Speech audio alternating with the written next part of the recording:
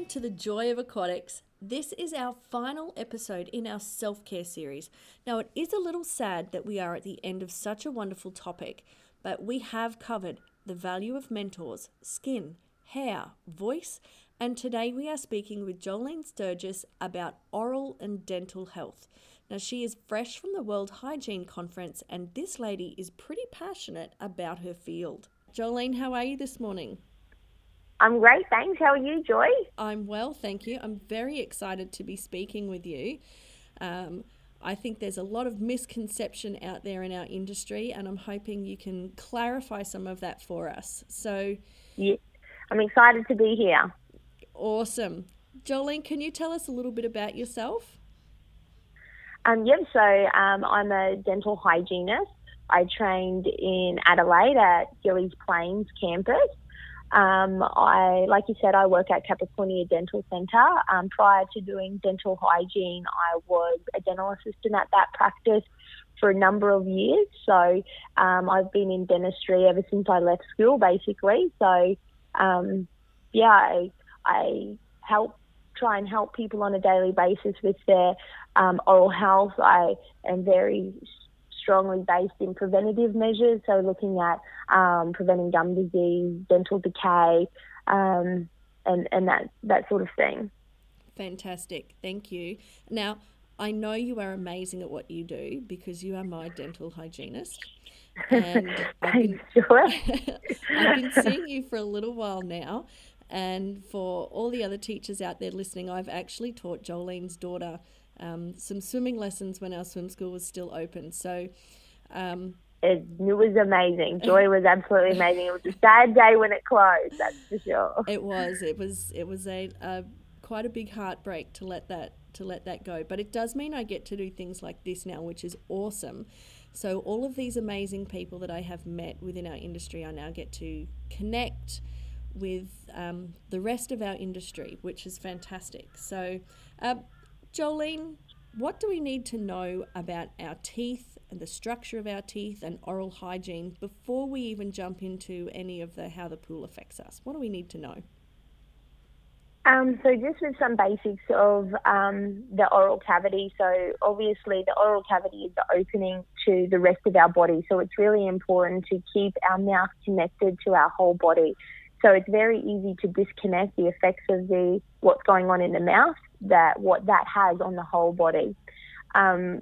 Specifically with the teeth point of view, our teeth are a bit like pumpkins. They have different layers within the tooth. So you have the hard enamel, which is like the hard pumpkin skin. Then that goes deeper into the next layer of the tooth, which is like the softer, fleshier part of the pumpkin, which is known as the dentine. And then housed within the center of the tooth, or like the seeds in a pumpkin, is the nerve, or what we call the pulp of the tooth. So that's the basic crown of the tooth. As we extend down the root of the tooth, the enamel actually is not existent on the root of the tooth. It has what's called cementum, which is a lot softer, and then straight onto the dentine, and then again housed in the center of that is the nerve. The teeth are then held within the jawbone, within a socket, which is alveolar bone, which is a spongier bone, which is a different type of bone to the actual jawbone, and that's attached into that socket with ligaments. So there's a few different layers of the teeth. We also have the mucosa in the mouth, which is epithelial skin cells, which is why there's quite a high turnover rate for those cells. So that's why if you get an ulcer or you bite the lip of your cheek or something like that, it doesn't take long for that to resolve. It's very sore at the time, but it's a quick turnover of cells, so it repairs quite quickly. Okay. All right, so that's a lot of information. So with the enamel, so the enamel coats every part of the tooth that's exposed. Is that right?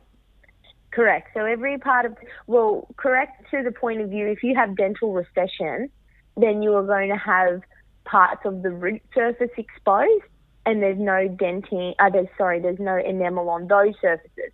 But in a healthy situation where the gum is sitting at the correct level, then yes, the crown of the tooth and what's sitting above what we know as our teeth has the only surface of the teeth that have the enamel. That's right. Okay. So how can we, I guess, protect our enamel? So the biggest thing that affects our enamel is the oral environment pH. So that's a really important factor to discuss. So the neutral, ideal neutral position is a pH of 7. So depending on what the pH of the oral environment is, will dictate how well or how healthy our enamel will be. So what we're constantly doing on an everyday basis is our saliva is trying to buffer acids that we have in our mouth and keep that pH at that neutral position. So when we have anything to eat or drink, depending on what it is, dictates how low that pH will go. But there's a change in that pH. So what then our saliva is doing is buffering that acid and trying to bring that pH back up.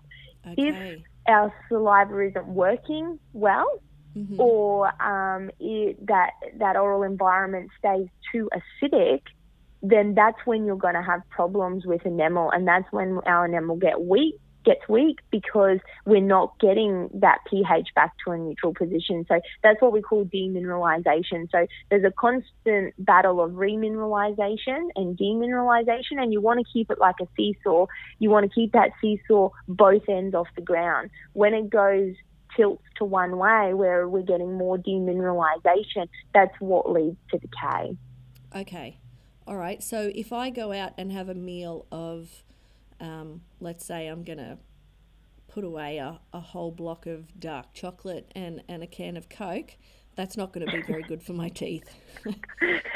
No, that's definitely not going to be ideal. So carbonated drinks in particular, like you said, the can of Coke. So obviously people know sugar is bad for their teeth, but a lot of it is the acidity. So sugars and carbohydrates get consumed by bacteria that's sitting on our teeth, and the byproduct of them consuming those sugars and carbohydrates is acid. So that's how the sugar and carbohydrates component works, because as a byproduct, the bacteria is producing acid. That acid dissolves the teeth. Where when you're talking carbonated drinks, it's direct lowering of that pH. It's direct acid exposure. So it's a bit like if you poured battery acid onto a concrete surface, it's going to strip that that grime and that surface. It's going to open that surface wide up. Is that the same with soda water? If you've taken all the sugar out, is that the same with soda water and mineral water? It's the same. Yes. Yeah. If it's carbonated, the pH is much lower than standard water, and that is a very common misconception. And people putting lemon in soda water, again, you've got the carbonation of the drink, but then you also have the acidity of the lemon juice. So people think that it would be a good thing for their teeth, but in actual fact, it can be quite devastating to that enamel surface. It's still just as bad. Okay. Yeah. So when we're in the pool, the pH of the pool should be between about 7.4 and 7.8. I know I start to get itchy when the pH is at 7.8. So that pool water might actually help us balance out the pH issue. In one mind, you can view it like that, but in another, if the pH is too high, that can create another problem for the teeth themselves. This problem, it can create staining. So this is a problem that is more cosmetic, and is if you visit your dental hygienist, they're able to remove that stain fairly quickly and efficiently for you without damaging the enamel. It's a stain that's on the surface of the enamel, so it's not actually changing the colour within the enamel or getting sucked into the tooth or anything like that. So it's a superficial surface stain. So the problems with a higher pH, yes, there is still, it's going to affect your oral health and your teeth, but to a much lesser degree than if the pH of the water was more acidic. Okay. So, yeah, does that make sense? So there's still problems, but I'd much prefer to have staining as a problem which is reversible rather than having dental decay, which is irreversible, and that enamel structure is going to be directly affected by a lower pH water. So that's it is really important if you are swimming regularly that the pool pH is at an optimal level.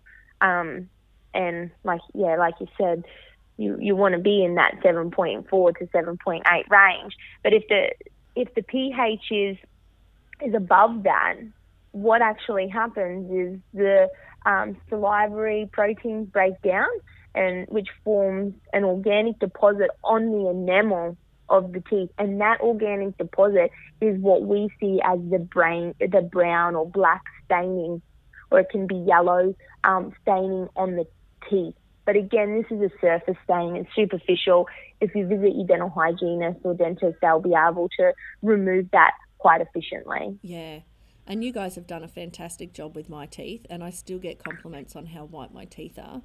So your teeth are beautiful and white. They do look gorgeous. Yeah. No, you guys have really helped me with that one. But I'm certainly going to be heading off to conferences now and looking at people's teeth and going, wow, that's, that could potentially be from the pool as well as many other things, I'm sure.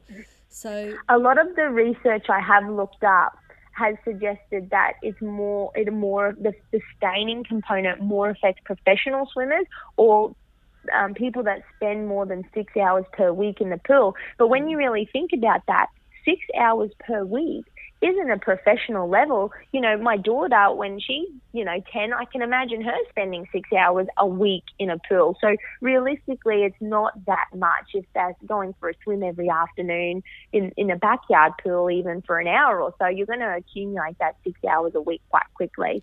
So a lot of swimming teachers will do that in a day. Exactly.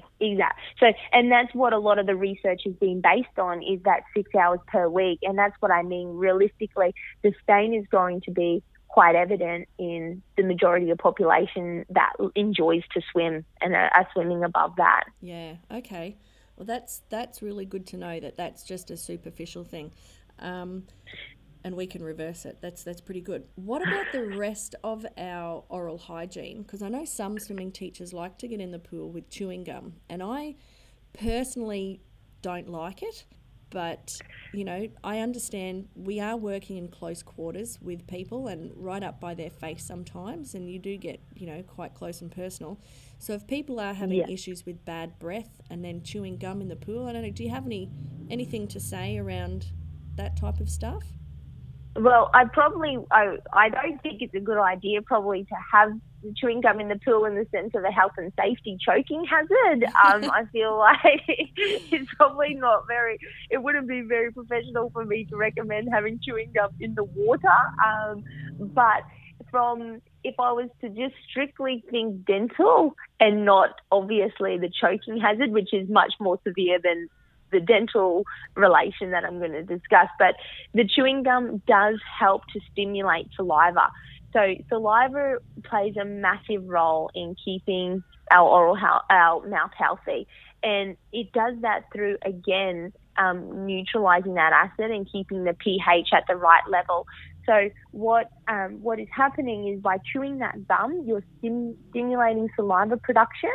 So that means that you're going to be washing your mouth out naturally. It's going to be removing any debris that's accumulated, and it's going to be neutralizing that acid as well. So if you're in a pool where we discussed if the pH of the water was too high, but if you're in a pool where the pH is too low, that's when it becomes a big issue, because you're going to have issues with demineralization, you're going to have issues with decay, and you're going to have issues with dental erosion.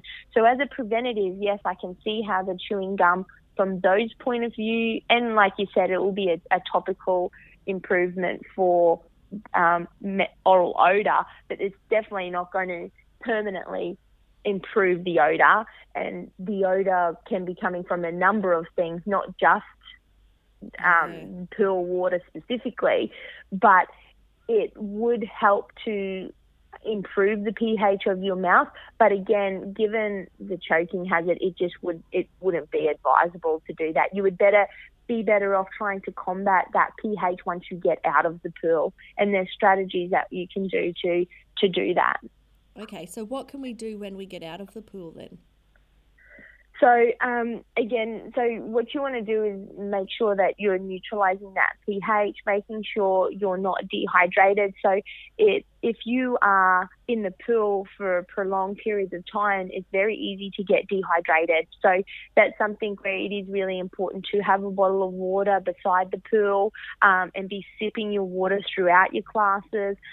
Stay very well hydrated, because that is one of the most important things. If you're dehydrated, your mouth is going to be dry, and that's when you're going to have problems with a lot of things. That can also cause halitosis or bad breath. If you have a dry mouth, then the odor and the mouth is a lot drier, so that odor can become more prominent. So just simply being dehydrated can affect the odor as well. So drinking a lot of water, staying away from your Gatorades and those really energy sort of drinks that are high in sugar and the pH of them are quite low, and drinking plenty of water. The other thing is, you can rinse your mouth out with a bicarbonate mouthwash after, but then this is where it gets complicated, because you wouldn't, unless you're testing the water, you don't know if you're going to have an issue with the staining and the water being higher pH, or if the water's more acidic and be a lower pH. If you know for a fact this pool could be quite acidic at times, well then I would be more inclined to be on the safer side and having that bicarbonate mouth rinse once you hop out. Otherwise, your local dental practice can supply you with a calcium phosphate product, which is tooth mousse. You would want to go the plain tooth mousse, which isn't fluoridated, because depending on unless your oral health professional has recommended you to have fluoride, you shouldn't be exceeding your levels of fluoride. So that is very debatable. But the plain tooth mousse is just a calcium and phosphate product, and it will neutralize acid, and it will also place mineral back into the teeth, and it will have no effect. Even if the water is too alkaline and the pH is higher, it will have no effect on the stain. So it is a great all-round product to keep in your bag, and between sessions, just be rubbing a pea-sized amount, or put it on your finger, rub it on your teeth, work it around. And because there's no fluoride content, you can apply that numerous times through the day. You can swallow it. There's not going to be any harm in that, as long as it's the tooth mousse product without the fluoride. Oh, I'm going to go Sorry, and check that was a lot of No. Sorry, that was a lot of information. That was great though, but I'm going to go and check which tooth mousse you've given me. and see. Well, and that's where it becomes difficult. Say if it was someone, let's just use you as an example. Yeah. Let's say you're a patient of mine and you have quite a lot of dental decay. Well, then I may have recommended you a high fluoridated toothpaste or a fluoridated tooth mousse to use, and that's fine if you're under my guidance. But at the same time, even if that was the case, if you're wanting to apply this product up to 6 times a day, well then that even for you would be too much. So you would still need, in addition, the plain for your between class application. Yeah. Okay. That also will help with erosion as well as the dental decay. This is really, really interesting. There's so much more to this than I think a lot of swimming teachers are aware. I've always had the feeling that the pool water is just sort of eroding my teeth out of my mouth, and that's not necessarily the case at all. It can be the case if the pH of the water is too acidic. Don't get me wrong, it can cause erosion, but the stain is a completely separate entity to that. So it's important that you don't get confused that, yes, you need to be seeing a dental profession and making sure that and making sure that there isn't any erosion or dental decay happening, because again, these conditions are irreversible and they can be associated with the pool water, but more so it's the brown, yellow, black staining on the teeth, which again is completely superficial. It's reversible and it's got nothing to do with the porosity of the teeth at all. Yeah, okay. But no, I do remember one particular day, we'd literally just got in, we swam 1-2 laps, and everyone stood up and just went, "Are your teeth sticky?" I have no idea what was going on with the pool that day, but it was just really weird. When you are swimming as as an athlete like you were, it definitely, it's important to understand how the saliva does play a part, because it's easy to sort of just blame the water, but the biggest problem with professional, or even just sporting in general, is dehydration. Yeah, I can understand that. I can understand that, like when you're in the water for 2 hours and you're going at it. Yeah, that's a big thing, because there are times when you're like, I don't want to drink, because if I drink, I'm going to vomit. I remember those sessions. And coming from a complete non-swimmer, I know when I am in the pool, because I'm in a pool full of water, I don't so much think that I'm sweating as much, or I'm as exhausted, like as hot as I would if I was, say, training at a gym. So the desire to drink water is much less. Yes, definitely is. But anyway, Jolene, thank you. Is there anything else we should know? Obviously, just reinforce good oral hygiene. So the less bacteria you have in the mouth, the better. So brushing twice a day, flossing every night, staying well hydrated, using a remineralizing agent, and seeing your dentist or dental hygienist regularly. They are going to be, the necessary requirements to keep a healthy mouth.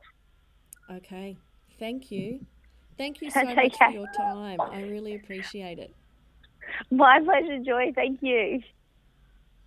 I cannot stress enough that this wonderful woman is amazing, and so amazing at her job. She has me in her hot seat more than I'd like, but I know that it is good for me. Years of swimming, having babies, and neglecting myself is what has landed me there. Now, Jolene and the team down at Capricornia Dental Centre in Berserker Street in Rockhampton, for all you Rocky people out there, these guys are amazing. Now, Matthew Littleton is the dentist, and he's been sorting me out, making sure that I've got my oral and dental hygiene right where it should be. And I'm starting to see the connection between the mouth and the rest of the body. Now, the way the teeth are set, the way your tongue works, and how it can even connect to your bladder through the muscular system. If you've got a tight jaw and neck, it can affect the way you breathe, which affects your diaphragm. And we know that the diaphragm and the pelvic floor work together, and it does create a connection, a muscular connection, all the way down to your bladder, and can affect your bladder function. So that is a whole other topic with the physio, but I'm not going to go into that. But the whole idea, teachers, the whole idea of this whole self-care series was to start looking after yourself so you can keep looking after other people in the pool. I don't want our industry to lose any more teachers for any of these reasons. We need all the amazing teachers that we can get. And I truly believe that when we can support each other with this type of stuff, we are going to be a stronger industry. So with all of that said, keep taking care of you, keep loving your job, and keep happy swimming. Next time, I will be interviewing Natalie Livingston from California, who investigates drownings. Thank you for joining me in the joy of aquatics. Happy swimming.